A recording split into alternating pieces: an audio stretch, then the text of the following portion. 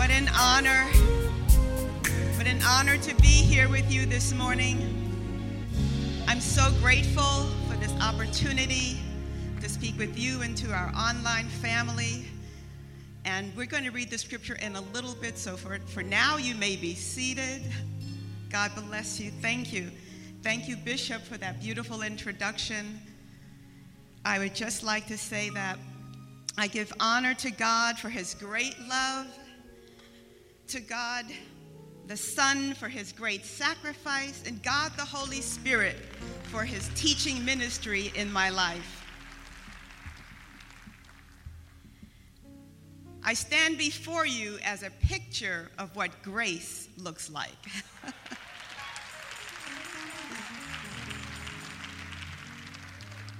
To Bishop Blake, who is a man of integrity, whom I am proud to call my pastor, and to Lady May, thank you for extending this invitation for me to speak. Your visionary leadership is a model for believers around the world, especially your work and your care for orphans in Africa and in the United States.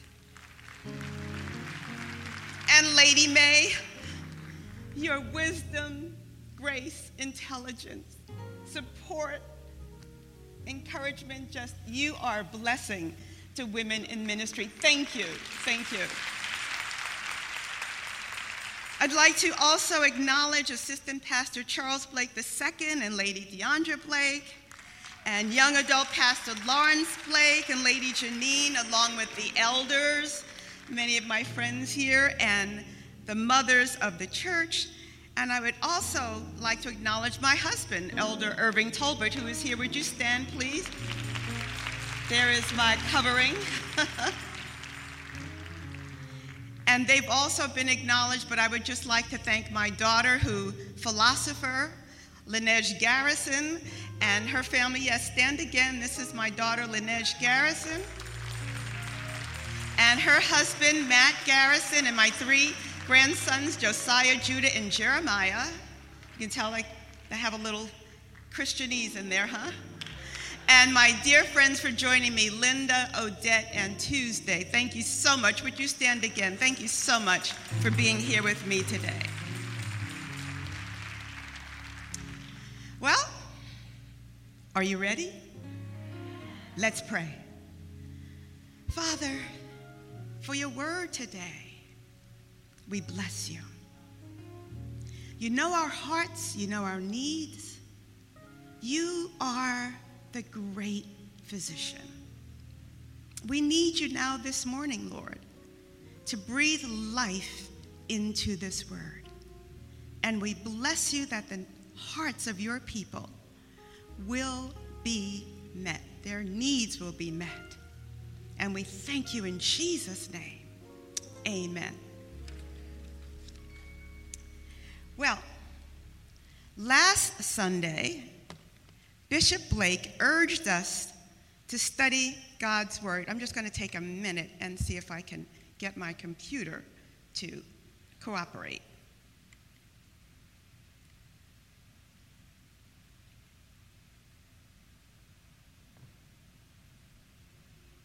That praise song, it says no internet. Okay, we bless the Lord anyhow. Okay. The praise song from Psalm 34 was amazing. Wasn't that amazing? Well, last Sunday, Bishop Blake urged us to study God's word because he said it's soul food. But have you ever read the Bible only to be filled with questions and then more questions?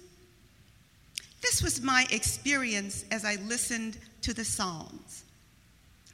As a visual learner, I enjoy reading the Bible, but lately I've been captivated by listening to Scripture.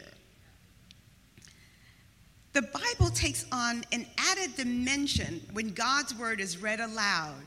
And so, although I'm a student of the New King James Version, that's my preferred version or translation, I was listening to the book of Psalms being read by Max McLean, who is the artistic director of the Fellowship of Performing Arts.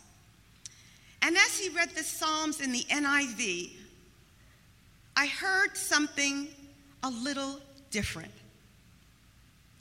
When he got to Psalm 86:11, this is what it says.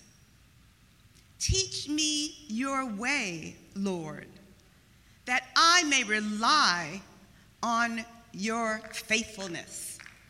Give me an undivided heart, that I may fear your name. I will praise you, Lord my God, with all my heart. I will glorify your name forever, for great is your love toward me. You have delivered me from the depths, from the realm of the dead. Arrogant foes are attacking me, O God. Ruthless people are trying to kill me. They have no regard for you. But you, Lord, are a compassionate and gracious God, slow to anger, abounding in love and faithfulness. Turn to me and have mercy on me. Show your strength in behalf of your servant. Save me, because I serve you just as my mother did.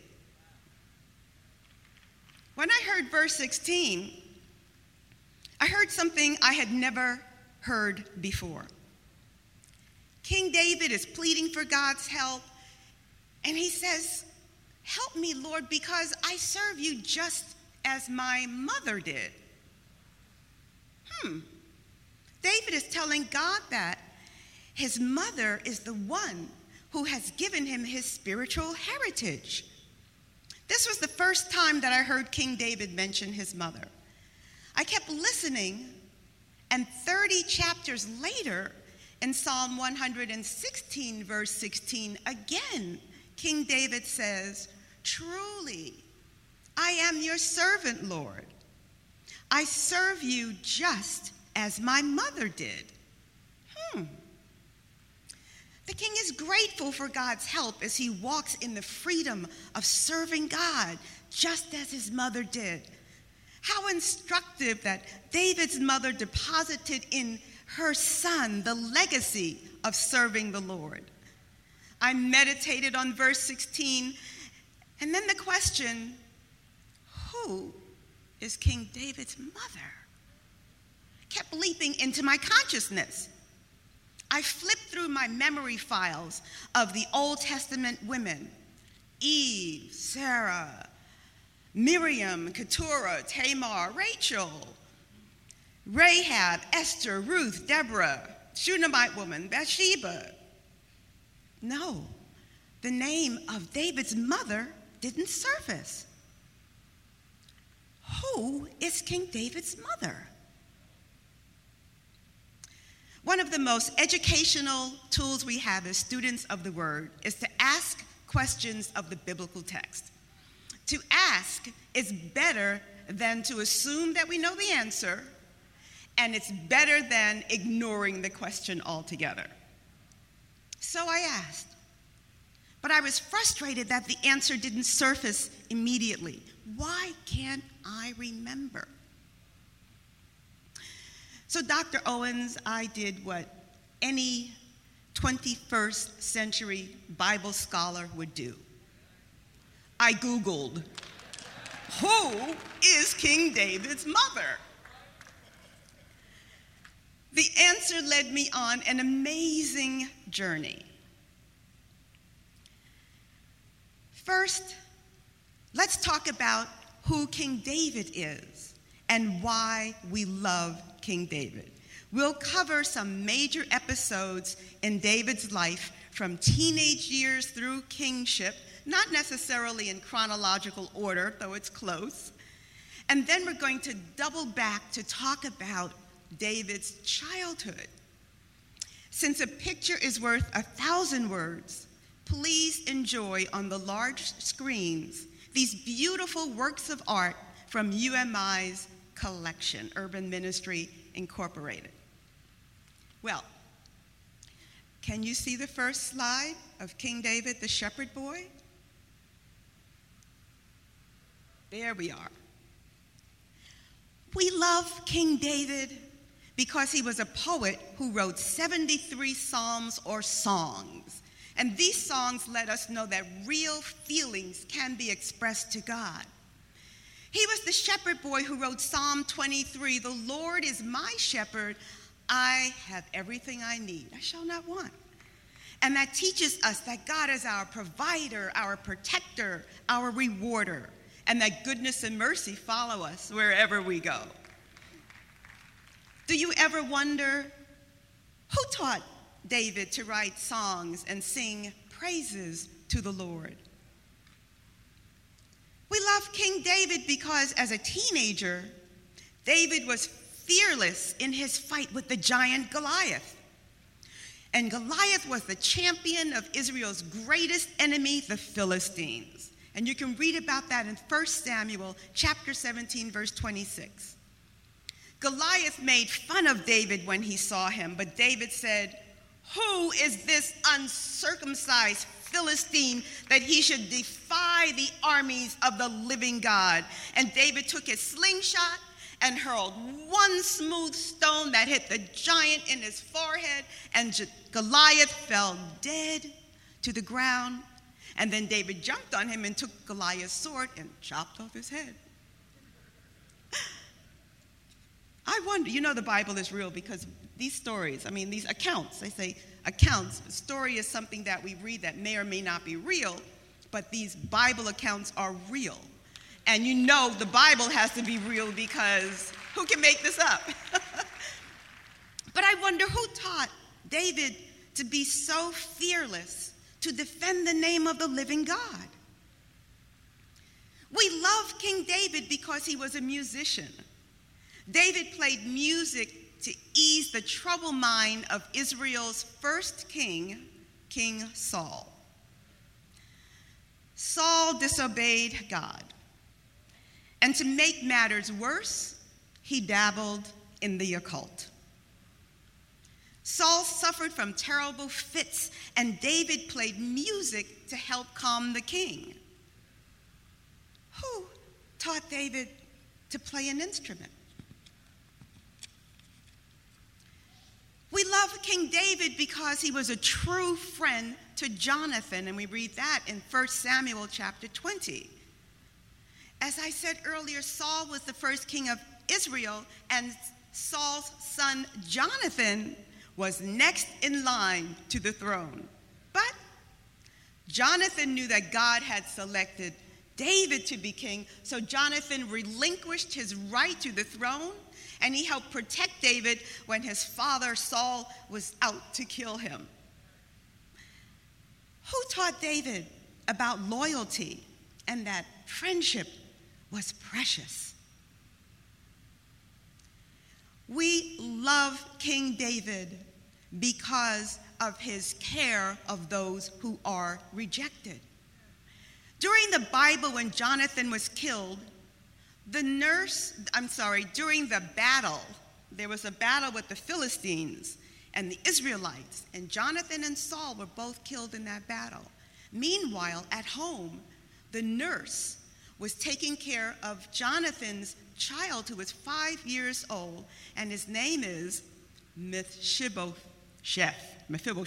It's always a tongue twister. He was 5 years old, and the nurse was running to safety with Jonathan's 5-year-old son, and she dropped him. And Mephibosheth was crippled for life, and he thought himself worthless. He felt like a dead dog. Those are the terms he uses in Scripture to define himself. But Jonathan and David had made an agreement, a covenant, and David said, "I will take care of your family." And when David ascended to the throne, he did not forget this covenant. He found Mephibosheth, Jonathan's son, and welcomed him into his own family and insisted that this man, he was a man by now, sit and eat at the king's table. How did David learn to accept those who've been rejected? And who taught David the importance of loyalty, empathy, and compassion? Well, we love King David because he was a worshiper. When David became king after Saul, King David united Judah and Israel when he brought the Ark of the Covenant back to Jerusalem. And that's in 2 Samuel chapter 6. And you remember what the Ark of the Covenant is. It was a box that was laden with gold. And inside the box were the tablets of the 10 Commandments, written by the finger of God that God gave to Moses on Mount Sinai. And so the Israelites carried the 10 Commandments and some other items in the Ark of the Covenant, and for them it represented the presence of God.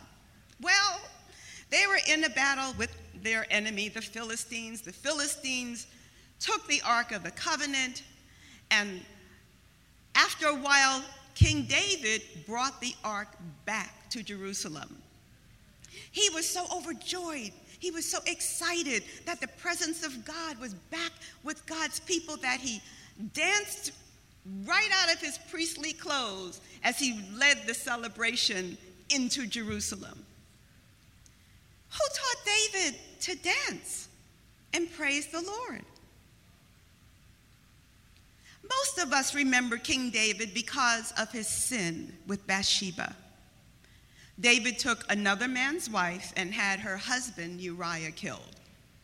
But David knew how to repent. When the prophet Nathan confronted David, David repented before the Lord. And in Psalm 51, we can read his beautiful, beautiful poem, "Create in me a clean heart, O God, and renew a right spirit within me." God forgave the sin, but David and Bathsheba suffered great consequences. But I wonder, who taught David how to repent? How did he know that God is a forgiving God? Now that we've reviewed these major episodes in David's life, hold on to your seats, because we're going to look at the woman who influenced him. Nothing exists in Scripture about David before the prophet Samuel arrives in Bethlehem. In other words, the first time we meet David, he's a teenager in the fields in Bethlehem.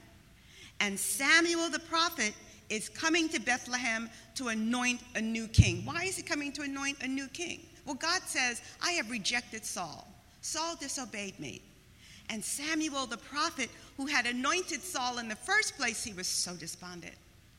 God told Samuel in 1 Samuel 16:1, "How long will you mourn for Saul, since I have rejected him as king of Israel? Fill your horn with oil and be on your way. I'm sending you to Jesse of Bethlehem. I've chosen one of his sons to be king." So Samuel goes to Bethlehem. When he gets there, Jesse welcomes him into his home, and Jesse's 7 sons are there. Samuel does the obvious. He anoints Eliab, who is the oldest boy. He's tall, he's handsome, and Samuel says, "Surely this is the next king of Israel." And God says, not so fast, not so fast. He says, "Don't look on the outer." He said, "Man does that. But I look on the inner. I look at the heart. Eliab is not the next king." Samuel was confused. So he said, okay, well, maybe it's the youngest, the next youngest, and the next youngest, and the next thing, all the way down to the 7 boys. None of them were God's chosen. And then Samuel says to Jesse, "Are these all the sons you have?" This is in 1 Samuel chapter 16. And in the New International Version, this is how it's written: "Are these all the sons you have?" But in the New King James Version, it says, "Are these all the young lads? Are they all here?" And as if to say, oh, by the way, Jesse says, by the way, there's the youngest out there in the fields taking care of the sheep. David is summoned. He consecrates himself. He comes to the celebration. The prophet Samuel anoints David as king in front of his brothers whom God has rejected. David is God's choice. The young shepherd boy is God's future king of Israel. This is such a beautiful account, which most of us have read and studied many times. But have we paused long enough to ask the obvious question? Why was David in the fields and not with his brothers and father when Samuel came to Bethlehem? Why wasn't this youngest son of Jesse invited to the feast? Well, according to Jewish narrative, Jesse, or Yishai, is a farmer, a leader, and head of the Sanhedrin, and this is the Supreme Court of Israel. And much of this information I'm going to share with you now is from Jewish writer Chana Weisberg, and she wrote a book about women in Israel, Tending the Garden. Chana Weisberg is a beautiful writer, and she gives us historical information that is not necessarily in Scripture, but what I did with her information was I matched it with Scripture, and it was just amazing how the account around David's childhood filled in. As I studied the Jewish narrative, I remembered what Dr. Dennis Edwards instructs his students. He says, although the Bible is written for us, it's not written to us. Those who were reading the Bible at the time it was written, and the Jews called their text the Bible, and at the time that it was written, they knew the backstories of the people in the text. So the author didn't necessarily go into a lot of detail about each individual because it was common knowledge. And it's like, if 30 years from now, people say, well, I went to a Zoom meeting. And 30 years from now, someone might have to say, a Zoom meeting? What's Zoom? But we don't have to ask that question now because we're all familiar with how to have meetings, and the digital age has come alive especially since we've been on the pandemic. And so you see, we don't have to go into detail about that. Good example, I hope, of why the authors don't go in such detail in the scriptures. Well, Jesse has what amounts to a midlife crisis. Jewish law prohibits Israelites from marrying Moabites. Now, when Israel left the slavery in Egypt, they were on their way to the promised land. The Moabites refused to let them cross through. And because this was such a cruel thing to stop them from crossing through, the Jews had a rule: no one is to marry a Moabite. So Jesse's conflicted with this because his grandmother is Ruth. So I know this is a little Bible history, but think with me now. You remember Ruth and Boaz? And Ruth and Boaz had a son named Obed, and Obed was the father of Jesse. Now, because Ruth was a Moabite, Jesse is thinking, I might be illegitimate because my grandmother was a Moabite. And what he doesn't understand is that at the time, what he didn't understand was that the Jewish rule, the law, didn't say you can't marry a Moabite. It was for Jewish women not to marry a Moabite male. So it prohibited them from marrying the men because the men were the ones keeping Israel from crossing through their land. But Jesse's confused. He separates from his wife. He says, I shouldn't be married to a Jewish woman. I don't deserve it. I can't do this. And his wife, Nitzebet, is devastated. Her marriage, her 7 sons, her relationship with her husband, all of a sudden Jesse is thinking, I can't be in this relationship anymore. I'm not worthy. But he decides after a while that he really does want to have a family and what he considers a legitimate child. So he talks to Nitzebet's maidservant, and he decides she's a Gentile. If I'm really a Gentile because I have Moabite heritage, I can marry another Gentile and our child will be legitimate. Well, Nitzebet's maidservant is still so loyal to Nitzebet. She goes to Nitzebet and she says, this is what Jesse is planning. Oh my goodness, what are we going to do? And then they decide, let's do what Leah and Rachel did. Remember Leah and Rachel? And Jacob? Abraham, Isaac, Jacob? And Jacob was in love with Rachel. And Jacob's plan was to work 7 years. He had to work 7 years in order to marry Rachel. And he did.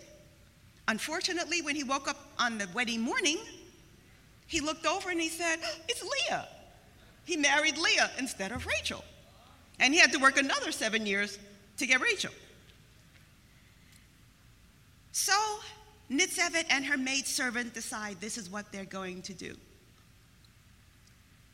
When it's obvious that Nitzebet is with child, Jesse has no idea that it's his son. And Nitzebet's other sons have no idea that it's their brother. And the sons are so outraged. They are determined to kill her and her baby, but Jesse convinces them not to harm their mother or the child. Instead, they reject the child and treat him with such contempt that everyone, all of Bethlehem, thinks that he is worthless, that he is illegitimate, and he is just discarded. Jewish narrative paints a picture of a solitary David who was not welcome to sit at the family table. David was forced to eat at a table alone by himself in the corner. So despised was David that he was sent to work alone in the fields with the sheep. And during this time, Nitzebet never told Jesse what happened because she didn't want to embarrass him. She never told him. He didn't know. So David is sent to work alone in the sheep because his brothers hoped that a lion or a bear would kill him. But David learned how to protect the sheep, and David was the one who killed the lion and the bear. Everything changes when David is anointed king by the prophet Samuel. Jewish narrative says that the oil bubbled out of the jar like it couldn't wait to anoint David as king. I'm going to read just a short part of my book so we can get a bigger picture and just imagine this scene. When Samuel is calling David from the fields to the house to be anointed, Nitzebet is curious about the gathering and even more curious that David had been invited, so she followed David. She hid at the doorway, close enough to be seen, but not too close. Close enough not to be seen, but close enough to hear. From where she stood, Nitzebet could see God's providential selection of young David as Israel's future king. Years of silent pain erupted into a cry of praise because now she and David were vindicated. Finally, she could tell her husband what really happened that night years ago. Her secret would no longer embarrass him, and her shame was erased. God had vindicated her just as he had her ancestors, and she praised God, saying, "The stone the builders rejected has become the cornerstone," referring to David. The stone the builders rejected has become this cornerstone, Psalm 118, verse 22. At age 15, David is anointed king in the presence of his brothers, and they are so shocked because they they thought that he was garbage. And the brothers exclaim, "The Lord has done this, and it is marvelous in our sight. The Lord has done it this very day. Let us rejoice today and be glad." Psalm 118, 22 and 24. At the anointing, Jesse and his brothers embrace the child, and they shout, "Long live the king." But of course, it would take 15 long years for David to ascend the throne. Well, David's mother, Nitsebet, does surface in Scripture several chapters later in 1 Samuel chapter 22, verses 3 and 4, when David is running from Saul, who's trying to kill him, and he takes his parents to, of all places, Moab, and he asks the king in Moab, he says, "Please take care of my mother and my father." I think he says father and mother, but you get the idea. He takes them there. And that's the first time David mentions, or the scripture mentions, David's mother, other than David referring to her in the Psalms. Well, now David is counted as the 8th son of Jesse, and David's mother surfaces, as I mentioned, in Scripture again, though not by name. Throughout her years of rejection, Nitsebet provided a safe haven for David and modeled how to remain faithful to the Lord. According to David, it was his mother who taught him how to serve the Lord. Perhaps King David provides an answer for men and women, boys and girls, wives and mothers, husbands, sons, and daughters who may have been rejected. An answer that was modeled by Nitsebet. David knew how to praise, as we read in Psalm 18, verses 1 through 3. "I love you, Lord, my strength. The Lord is my rock, my fortress, my deliverer. My God is my rock in whom I take refuge, my shield and the horn of my salvation, my stronghold. I call to the Lord, who is worthy of praise, and I have been saved from my enemies." David knows how to praise. And David also knew how to lament. And lament is to cry out to God, to express real feelings to God. Lament is not always pretty, but it's honest. And then in lament, there's a relationship developed between the individual and God, because the honesty says, "God, I know you're real, I know you're there, but look, this is me and this is what's going on with me right now, right here. I hurt, show up, help a sister out." David knew how to lament. In Psalm 69, verse 8, David cries, "I am a foreigner to my own family, a stranger to my own mother's children." So do you see how Scripture really complements the Jewish narrative of David's mother? Nitsebet taught this boy who would become king to praise the Lord in song and to be fearless in the face of giants. She taught David to love the Lord so much that he danced before the Lord with all his might. And perhaps it was she who taught David to run instead of running away from God when he sinned, run to God when he sinned. Many of us think that, oh, God is angry at me, God is mad at me, and we stay away from God, but God is welcoming us, and all we need to do is repent. Did Nitsebet teach David how to lament? We do know that she taught him how to be a servant of the Most High God.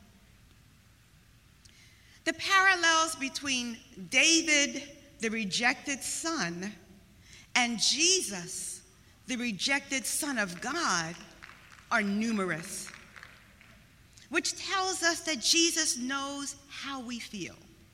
We have a great high priest who experienced what we are experiencing. Remember that during his 3 years of ministry, Jesus' family thought he was insane. In Mark chapter 3, verse 20 and 21, Jesus' family wanted to come and take him home because they said he's out of his mind. So his family life had to have been a little chaotic at best and dysfunctional at the least. So whether we're young or old, abandoned, rejected, neglected, or abused, Jesus, the Son of David, which is one of his priestly titles, he's able to relate to our emotional and psychological pain. Today, according to Romans 8:34, Jesus is sitting at the right hand of the Father praying for us, making intercession for us. And Jesus knows how we feel, whether we say it aloud or not. So why not do what David did and express our feelings to God? As David relied on, depended on, believed in, and trusted in God, no matter the circumstances of his birth, and despite the chaos in his life, so too should we. David cried to the Lord, and we should too. And I would like to share with you a technique called the carry technique. The carry technique is developed by my dear friend and prayer partner, Dr. Minnie Claiborne, who went to heaven this past July. And the carry technique is a way of expressing to God how we feel. Now, these last year and a half, 2 years, have been so stressful for the world and for the body of Christ. We've had many losses. At UMI, we lost our beloved founder, Dr. Melvin Banks. What a great shock for us. And many of you have lost family and friends, and there has been so much change, and we have so much inside, and it's kind of very disorienting. It's like, God, what's going on? Well, the carry technique is a way that we can cry out to God, tell him our feelings, like David did, tell him what's going on, tell him our grief and our pain, and ask God to answer our prayers. So here's how it goes. It's written in Dr. Minnie's book, Prayer Therapy, Stop Hurting. She teaches us to see. Cry out to God. And it goes like this. Father, I feel angry. I'm hurt. I have pain because, and then you fill in the blank. And then A, ask God to help you. Lord, will you help me with, and then fill in the blank. And then R, release the problem to God. I release my anger. I release my hurt. I release my pain to you because of, and then you fill in the blank. And then receive help from God. Lord, I receive your help. I receive your peace. I receive your healing because of, fill in the blank.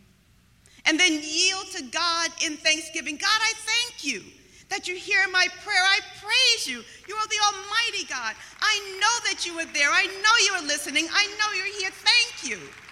That's yield to God in thanksgiving. Jesus Christ is the best friend ever.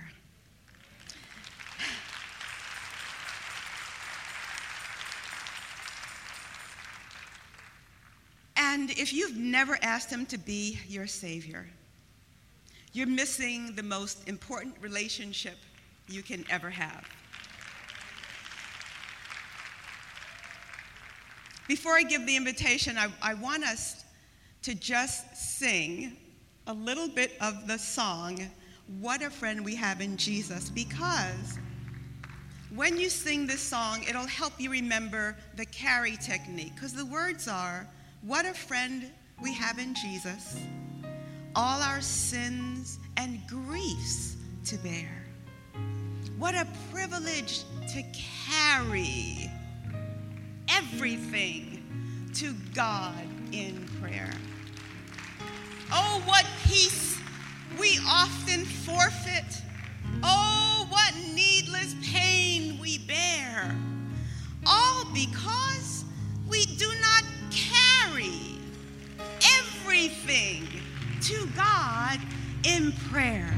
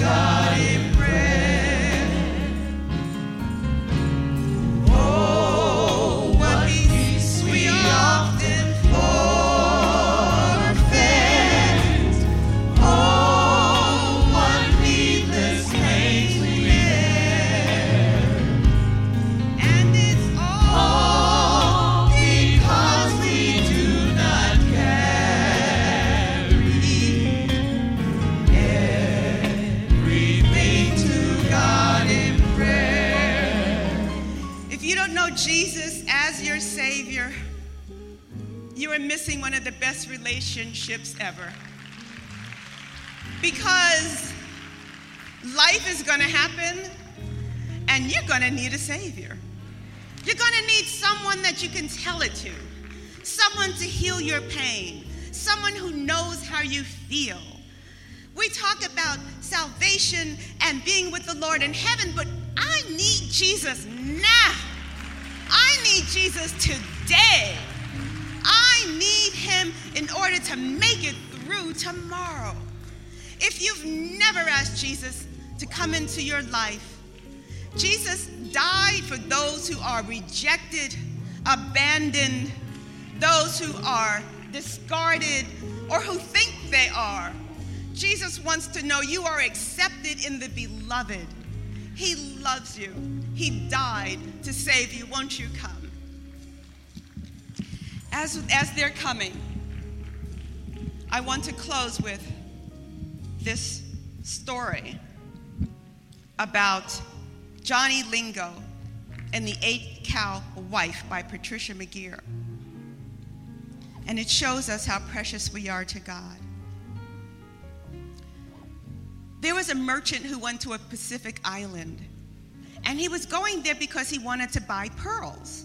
And he had heard that there was a man named Johnny Lingo who was the best person to help him pick out the pearls he wanted. So when he got to Kiniwata, everyone told him, yes, Johnny Lingo is the person, but he lives on Nurabandi. You're going to have to go see him.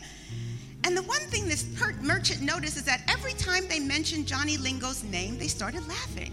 And he's like, why are you laughing? And they said, well, Johnny got beat by old Sam Carew. Sam's daughter, Sarita, she wasn't the cutest little thing, but instead of paying 3 cows for her, Johnny paid 8 cows for Sarita.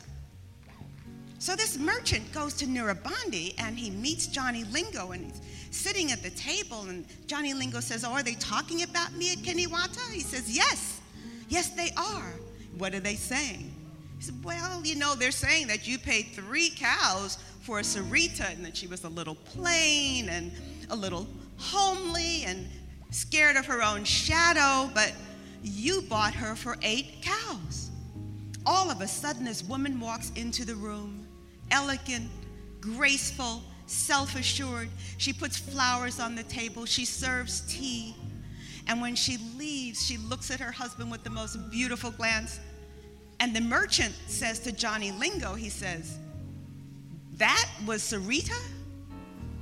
And Johnny Lingo says, there's only one Sarita. And he says, but.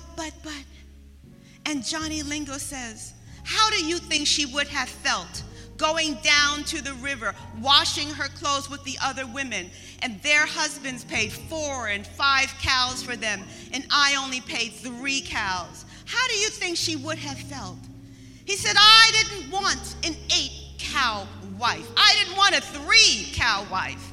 I wanted an 8-cow wife.